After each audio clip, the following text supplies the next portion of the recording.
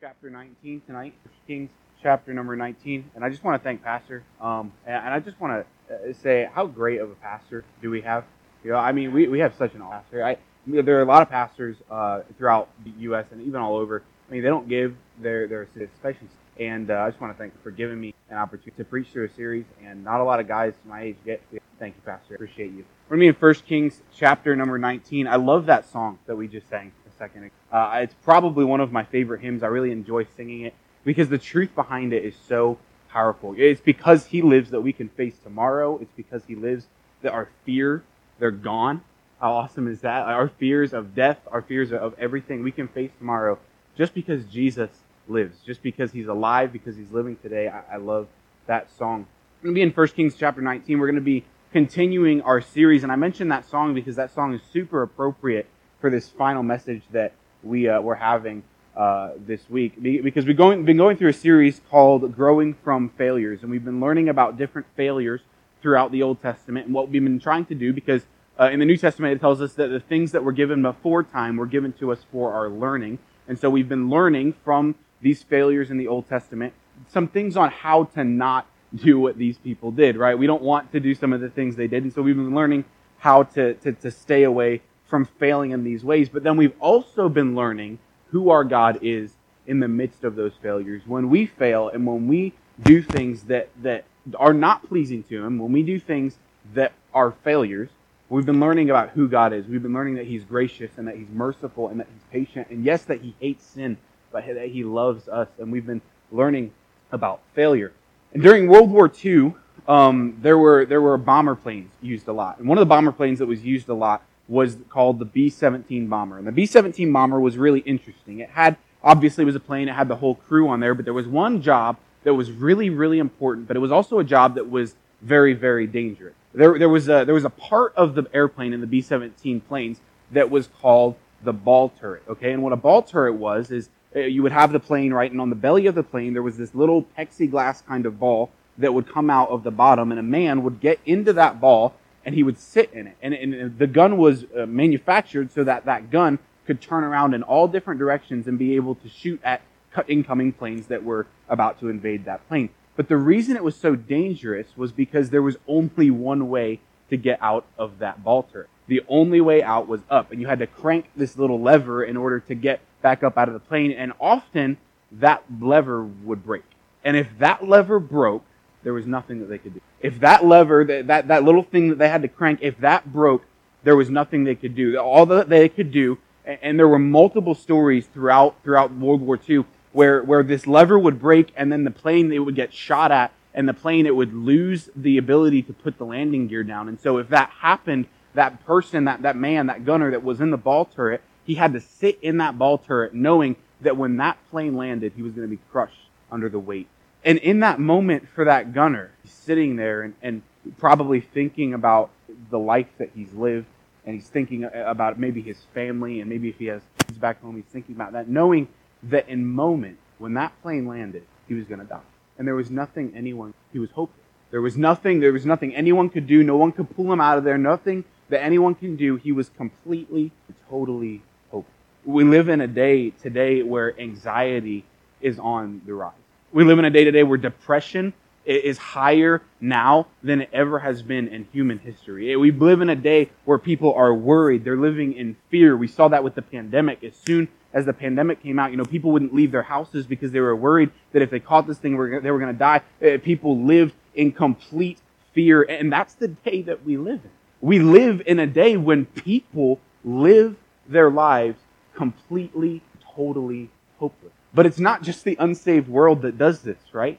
Because there are often times in my life, and I'm sure in your life, where we go throughout our day, and there are times that we feel hopeless. We're worried. We're fearful of everything that's going on. We're not sure how we're going to make that next bill. We're not sure what's going to happen to our marriage. We live our life feeling like we can't do anything. We feel like, God's not there. We feel completely hopeless. And what's encouraging to me from Scripture today is we're going to look at a guy who did some crazy things for God. But there was a time in his life where he felt, because often every single one of us will face in our life where we feel hopeless. And so tonight, as we look at the failure of hopelessness. We study the character of Elijah. Keep your heart open. Keep your mind open and see what God has tonight. In the book of 1 Kings, we're introduced to this man called Elijah, right? And Elijah, he is this awesome guy. He's a prophet, right? But he's also kind of like Rambo. I mean, he is a crazy prophet. He's awesome. I mean, he's like the superhero of 1 Kings. He's a really, really cool guy. He's a prophet. He's a preacher, right? What prophets would do is they would stand before the people of God to be the voice of God. He would tell the people what God said. He would communicate what God was communicating to him to the people of God. He was a preacher. That's what he would do. And it was different than a preacher today because we don't look like the things that I'm saying and the things that Pastor Yoder says, we're speaking from the Word of God, but oftentimes like we will make mistakes in things that we say sometimes. We will say things the wrong way, but what prophets would do is God would directly communicate to them, and then they would just reiterate exactly what God said to the people. So if they were reiterating exactly what God said, there was no mistakes because God doesn't make mistakes. This is what Elijah does. He's super close to God, but and we're introduced to him in 1 Kings 17. And in 1 Kings 17, Elijah makes a pretty bold move. There's this king, and this king's name, he's Ahab, right? And Ahab, he's the king of Israel during this time. And Elijah goes to King Ahab, and there's something you have to understand. King Ahab, he is a wicked, terrible, awful king. I mean, and the biggest reason for it is really because of his wife. His wife Jezebel had a huge influence over him. She was a pagan. She was not a godly woman, and so she would influence him to make really terrible, awful decisions. And there was points in their life where they would go in and they would try to kill all of the prophets of God. They tried to kill anyone that were getting them away from what their objective was. They wanted to live their life apart from God, and so they have this awful, terrible king, Ahab. And the thing that was awful about Ahab is he had turned the people of God away from God. There was a religion during this time, it was really a form of idol worship, to this idol whose name was Baal. And Baal, he was really the chief god of all the other gods. In this multitude of gods that they would have, they had this one god who was over everything else. He was the god that would provide children. He was the fertility god. He would make the plants grow. This is what they believed, and this god's name was Baal. And what Ahab had done is he had turned the people away from worshiping the one true God, and they started worshiping Baal, this god that supposedly was the god of fertility, the god that would provide children, the god who, not just fertility for human beings, but fertility for the ground as well. He would cause the plants to grow, and he would cause rain to come down from the sky. And so God, he wants to take care of this problem, right? And so he tells Elijah, hey, Elijah, I want you to go to Ahab, and I want you to tell him that it is not going to rain until you say it's going to rain. And if I'm Elijah, I'm like, because this guy, he's already tried to kill prophets up until this point. And so if I'm Elijah, I'm like, God, are you sure? Because if I go and do this, he might kill me. Okay, so God's like, yes, I'm sure. So Elijah, he goes to King Ahab and he says, Ahab, you know that God that you have, Baal, this God that you have, that it's supposedly over the fertility and he causes crops to grow and he causes rain to come down from the sky. We're going to prove who the real God is because my God is not going to let it rain until he says it's time to rain. He makes this bold statement. And the reason God wanted to get rid of Baalism so much is because Baalism was a cruel and awful religion. It often required human sacrifice, like sacrificing your firstborn to this king so that he would provide more children. And God wanted to rid Israel of Baalism. And so he sends Elijah, and Elijah, he stands before the king, he makes this claim, and that's what God does. And up into from 1 Kings 17 to 1 Kings 19, where we're going to be tonight, the people of Israel have not seen rain. And that's a really dangerous thing. Some of you, you're farmers in here, you know what it's like when it doesn't rain. I mean, your crops don't come up, you don't have water, and it's a dangerous thing when there's no rain. But God says, hey, it's not going to rain until I say it. This is who Elijah was. He's close to his God. And Elijah, throughout his life, from 1 Kings 17, the first time we're introduced to him, until 1 Kings 19, Elijah has seen some pretty crazy. Elijah has done some pretty miraculous things. I mean, there was a widow, and she had a son, and this son got sick, and he died. And so Elijah, he raised his boy, or her boy, from the dead with God's power. That same widow, before that she was running out of oil. She said that she was just going to make her last meal and die because she didn't have enough. Her husband had died, and so she was just going to make her last meal for her and her son, and they were going to die. And Elijah comes in and he says, hey, I want you to make your last meal for me. I'm going to eat it, and then God will provide for you. And that widow, Elijah watched as God caused that widow's oil to not run out. I mean, it just kept refilling it. And then he raises her son from the dead. And then in 1 Kings 18, he calls all the priests of Baal together. And all of the over 100 priests, right, they come to this mountain. And Elijah says, hey, we're going to have a battle of the gods. We're going to see whose God is real. And so what I want you to do is I want you to put a bull, I want you to put him on your altar, and you get as much time as you need to try to call down fire from heaven. And we're going to see if your God can do what you say he's going to. And so what do the prophets of Baal do, right? They put their bull on the altar, and they begin to cry out to their God. And Elijah starts mocking them. He says, oh, maybe your God's on vacation. Like maybe he went for a little trip. Maybe you need to cry louder. Maybe he's asleep. Maybe you need to wake him up. And Elijah, he mocks these guys for calling out to their false god. And they begin to cut themselves. They begin to cry out to their God. And Baal never fired. Elijah, he says, you know what? I'm going to put my bull on the altar. I want you to soak it in buckets of water. Pour water. Build a trench around it with water. And so that's what they do. They put water. They soak this bull in water. And they put this trench around it and fill it with water. And this altar now is soaked with water. And Elijah goes up and he prays one prayer. And God sends fire from heaven. I mean, this guy, Elijah, he has seen God do some miraculous. And then at the end of 1 Kings 7 or 18, Elijah says, okay, I think it's time to rain. And he prays 7 times. And then God sends rain. He has seen God work in miraculous ways over and over and over and over again. But when we come to 1 Kings 19, we don't see the Rambo of a prophet. Look at 1 Kings number 19.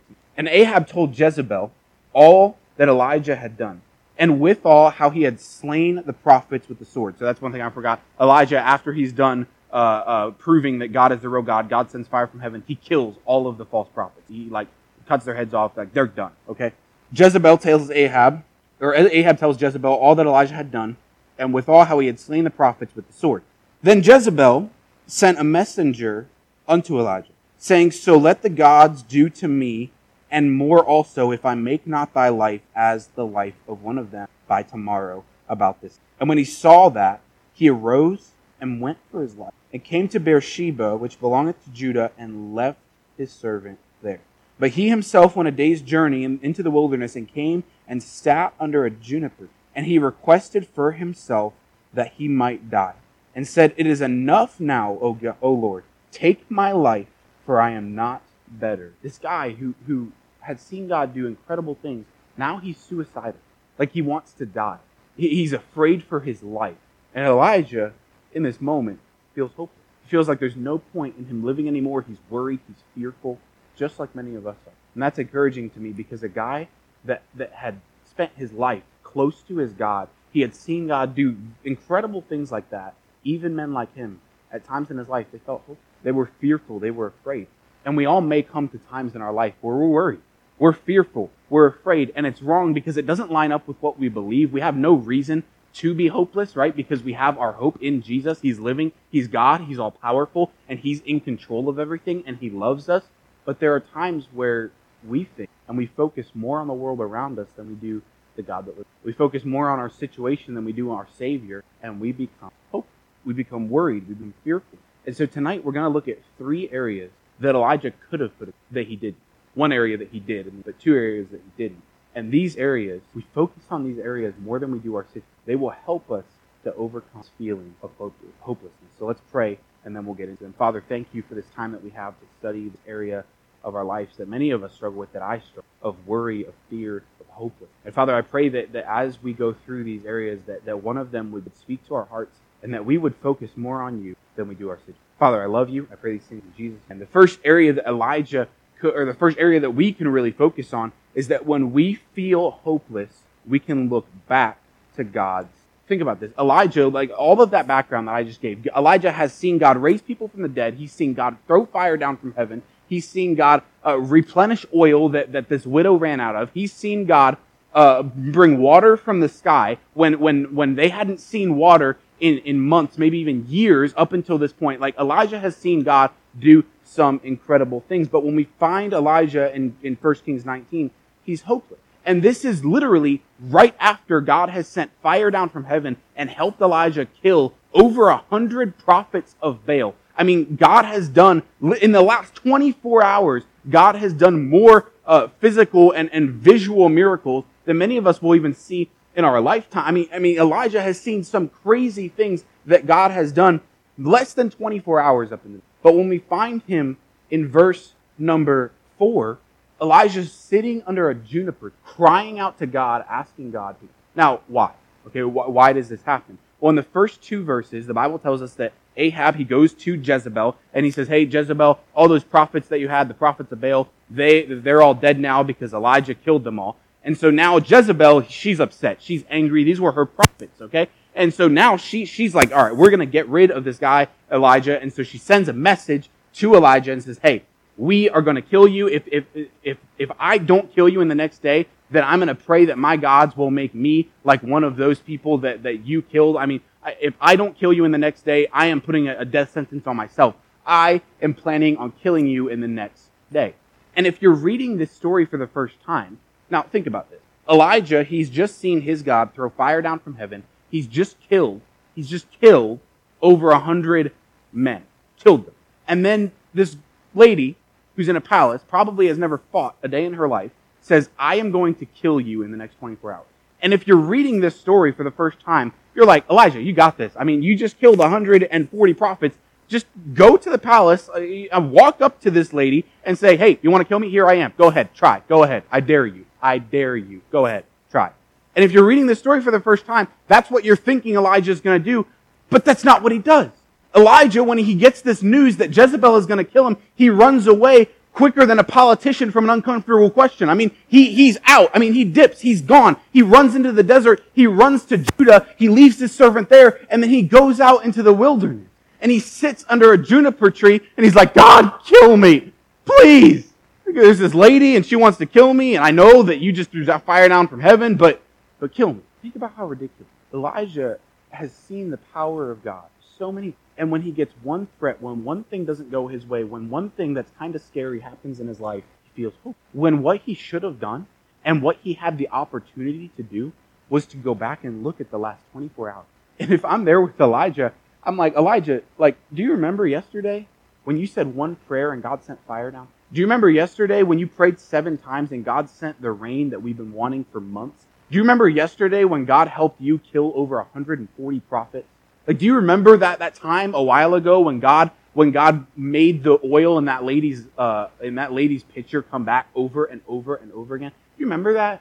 Because right now, you're not acting like that ever happened. And what Elijah had the opportunity to do was to think back to the times. And we look at Elijah in this story and we're like, man, Elijah, what is wrong? How could you be so afraid when you have a God that... But friends, can I remind you, and oftentimes we feel scared and we feel worried and we feel fearful, feel hopeless, even though the same God that sent fire down is the same God that we serve. And so the opportunity that we have in our lives when we feel fearful and when we feel hopeless, we have the opportunity to look back on the times that we've seen. Like we have the opportunity to look back on the times when we didn't know how our marriage was going to last and we feel like we're fighting with our spouse all the time and we're like, man, this thing is going to end. I don't know what we're going to do. And God delivered. We have the opportunities to look back at the times when we didn't know how we were going to pay the bill. We didn't know how we were going to get the money to pay for everything that was going on in our life. We didn't know how we were going to pay the hospital bills and the rent. We didn't know how it was going to happen, but somehow God provided it for us. And maybe you can't think of a time that God provided in a way like that. And even if you don't, you have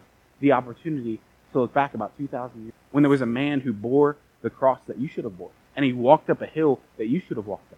And he was driven, his nails were driven into his hands that should have been driven into your hands. And God showed us his power and his love on the cross when Jesus, the Son of God, marched up that hill and died. And all of the sin that you have ever done, will ever do, and are doing was placed on him, and he took the punishment. See, we all have times when we feel hope. But in those moments of hopelessness, look, we can look back where we've seen God's power. We can look back to the times where God has delivered us over and over and over again, and we can, because he cares. I was sharing this with the teenagers this morning. There was this time in Matthew chapter 6 where Jesus, he's teaching and he gives this parable. He's talking about the sparrows that are flying in the air. And I can just imagine Jesus, he's sitting And Jesus, he would often sit when he taught people, and so he's sitting, and he's talking to his disciples, and he's talking to the people around him, and he looks up, maybe he sees a bird in the air. He says, "You see that bird up there?" Because the people around him, they were worried, they were fearful what they were going to eat, and what they were going to drink, and what they were going to wear. So he says, "You see that bird right there? Not one of those birds falls from the sky without your Father knowing." Maybe he looks over and he sees a field that's over on the side, has a bunch of flowers in it. And Jesus says, "Hey, you see the lilies of the valley? And you see how God's clothed them and made them beautiful, and he's provided for them? Do you see that? How much more than, if God cares that much about them, how much more than?" See, friends, we can trust him because he is all-powerful, and he cares. The Bible says in Psalms 147, it says, "He telleth the number of the stars, he calleth them by their names. Great is our Lord, and of great power his understanding." We have a powerful. And when we feel worried, and when we feel anxious, and when we feel hopeless, we can look back at the times that we've seen God. I remember when I was younger, when I was in high school, my nephew, he would come over a lot, and we would go to the pool. And a lot of times we would be sitting in the pool, and there was a part of the pool where he couldn't really touch in. And I don't know what is wrong with me, but I would love to take him to that part of the pool where he couldn't touch. And I would drop him, and then he was scared, and then I would pick him back up. It's really warped thinking. I don't know what was wrong. I'm much better now, I promise. But I would take him, and we would go to the deep end of the pool, and I would put him up on the ledge, and I would say, "Hey, Gavin, jump to me."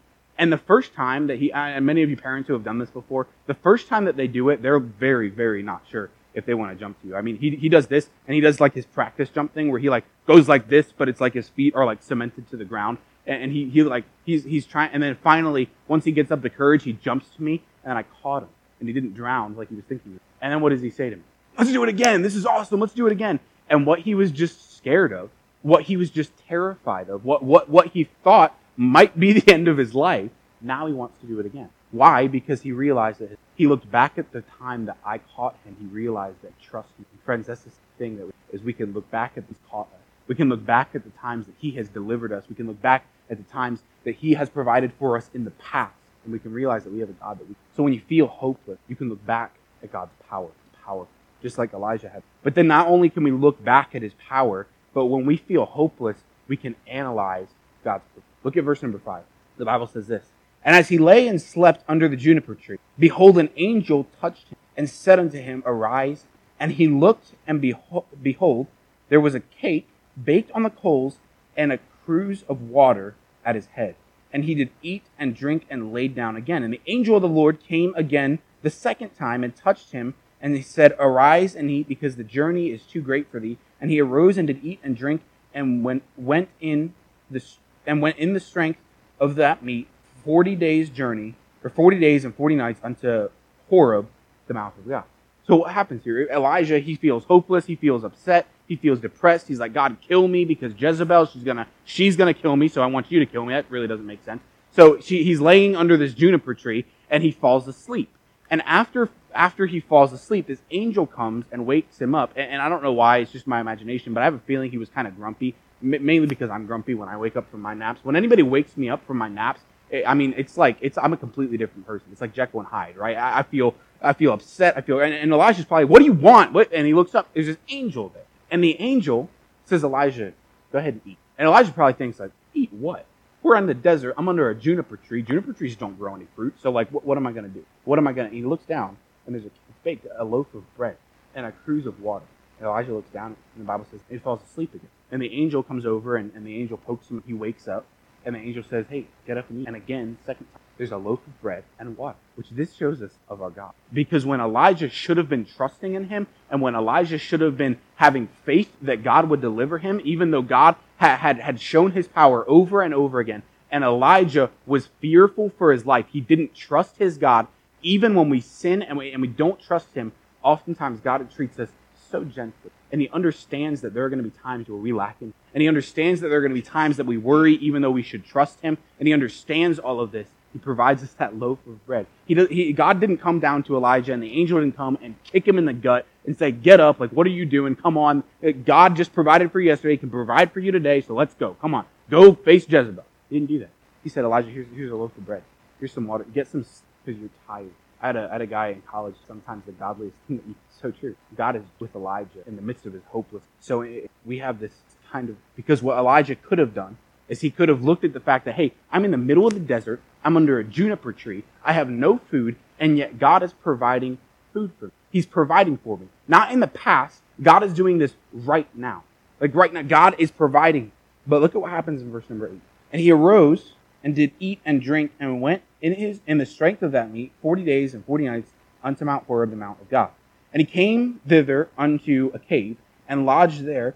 And behold, the word of the Lord came in, and he said unto him, What dost thou here, Elijah? What doest thou here, Elijah? And he said, I have been very jealous for the Lord God of hosts and for the children of Israel, and forsaken thy covenant, or the children of Israel have forsaken thy covenant, and thrown down thine altars, and slain thy prophets with the sword, and I even only am left, and seek thy face, take it. Even I seek thy face, and they seek my life to take it away. So Elijah, he still feels hopeless. He still feels, man, God, there's these people, and they're coming after me, and I'm scared, I don't know what to do, and he still feels this fear and this worry, and what he could have done is looked right now, like Elijah, God has just provided this food for you, God has just provided water for you, God is providing for you right now. See, we don't always have to look back at God's power, sometimes we can look right now at his provision, because I don't think we understand how much God provides for us day to day. It's God that allows us to wake up in the morning. It's God that puts breath in our lungs. It's God that allows us to wake up and work. It's God that allows us to have enough strength in our legs to be able to walk to do our job. It's God that provides for the bills. It's God that provides for our children. It's God that does all of this stuff. It's God that day to day provides for you so you can trust him. And some of us, when we feel worried, we need to think about the fact that there are people throughout the world that they didn't eat. They don't have clothes to wear. They don't have a car in their garage. They don't have a 401. They don't have a job because there aren't any jobs available. And we need to think about the fact that the way we live in America is way better than the majority of the world. We're rich compared to that. God provides for us every single day.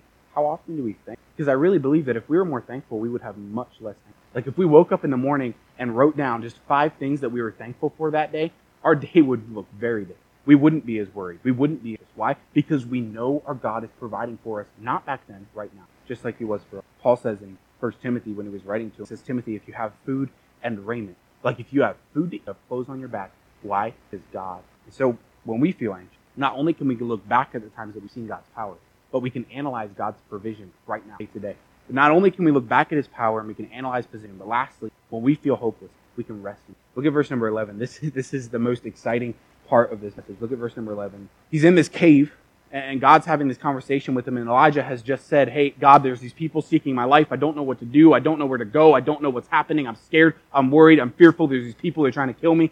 And he said, God says to Elijah, go forth and stand upon the mountain before the Lord. And behold, the Lord passed by, and a great and strong wind rent the mountain, and break it to pieces the rocks, or break in pieces the rocks for the Lord. But the Lord was not in the wind. And after the wind, an earthquake, but the Lord was not in the earth. And after the earthquake, a fire, but the Lord was not in the fire. And after the fire, a still small voice. And it was so, when Elijah heard it, that he wrapped up his face in his mantle, and went out and stood in the entering of the cave.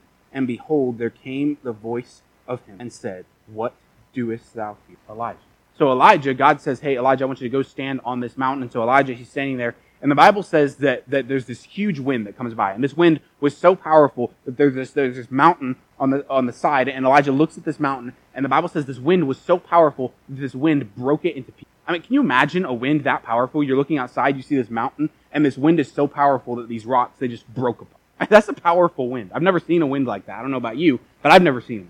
But then the Bible says that God wasn't. And for us, we're like, wait a minute. That wind was so powerful that it broke a mountain, but God wasn't. Like that wasn't the focus of what God wanted Elijah to see. That wasn't the point of what God wanted Elijah to focus on. And then the Bible says that after the wind came this earthquake. And the earthquake, I mean, I've been in an earthquake before. Earthquakes are incredible. I mean, they're crazy, right? And Elijah, he feels this earthquake, but God wasn't in it. Then the Bible says that there's this fire, probably a really incredible fire, and he's looking at it. But then the Bible says God's not in the fire. Like none of those things were what God wanted Elijah to put his focus. And then the Bible says this, after the fire, still. Now you say, why is that? Well, if I wanted to whisper something to Pastor Yo, I couldn't do it up here. If I didn't have a mic on, I couldn't say, Like, he wouldn't be able to hear me. So if I wanted to pastor in a still small voice, what do I have to do? Help me. What do I have to do to get close? And then I can see Elijah. He had seen God do amazing things. Elijah had seen the fires. He had seen the earthquakes. He had seen all of these things before. But in this moment, Elijah didn't need, and God knew this, Elijah didn't need a God that could make a wind so powerful it could break a mountain. Like, Elijah didn't need a God that could have this amazing fire. Elijah didn't need a God that could make an earthquake. What Elijah needed the most in this moment, in his hopelessness and in his fear, was a God. Because the Bible says that after that, it was after he had heard that still small voice, after he realized that God was close, he stood up and he covered his face with the man. Like Elijah, he gets up and he's like, all because he had the presence of God. Because like we learned last week, the presence of God changes everything. And Elijah, because of God's presence, because he knew that God was with him, Elijah's not depressed anymore. He's still scared. We learn this in the next verse. He's still afraid. But when God tells him what he needs to do, he does it. He does it. Why? Not because he had a God that could send fire down from heaven. He loved that, and he could do that, and he knew that God could do that. But what made him confident, what took away his depression and his anxiety and his hope, was the fact that God was close. See, it's in our problem, in our hopelessness, in our sin, in our lust, in our lack of, in our jealousy. It's in these moments that we have a God that will draw near to us. Not that, because God, for Elijah, he wasn't like, all right, Elijah, you're not having faith in me, so I'm going to distance myself from you. I know you don't have faith in me, so you know what, you stay over here, and I'm going to come over here, and when you decide to have faith in me, then I'll come close to you, then I'll be around you. But no, God was close. It's in your marital when you don't know how you and your spouse are. It's in that fear of not knowing how you're going to pay rent. It's in that fear of, man, what is going to happen to me today, that your God is close. See, he's promised never to leave you or forsake you. He's not disgusted. He's a God that doesn't just tolerate you. He loves you. He doesn't love sin, but he loves you. He's near to you. And so when you feel hopeless, when you feel that anxious thought, when you are worried and when you are fearful, when things take place in your life and when you have situations in your life that you don't know how you're going to get through, remember the fact that God, and you can rest in that presence, because, friends, we are hopeless. We can't do anything. We can't pay the bill. We can't fix them. We can't conquer us.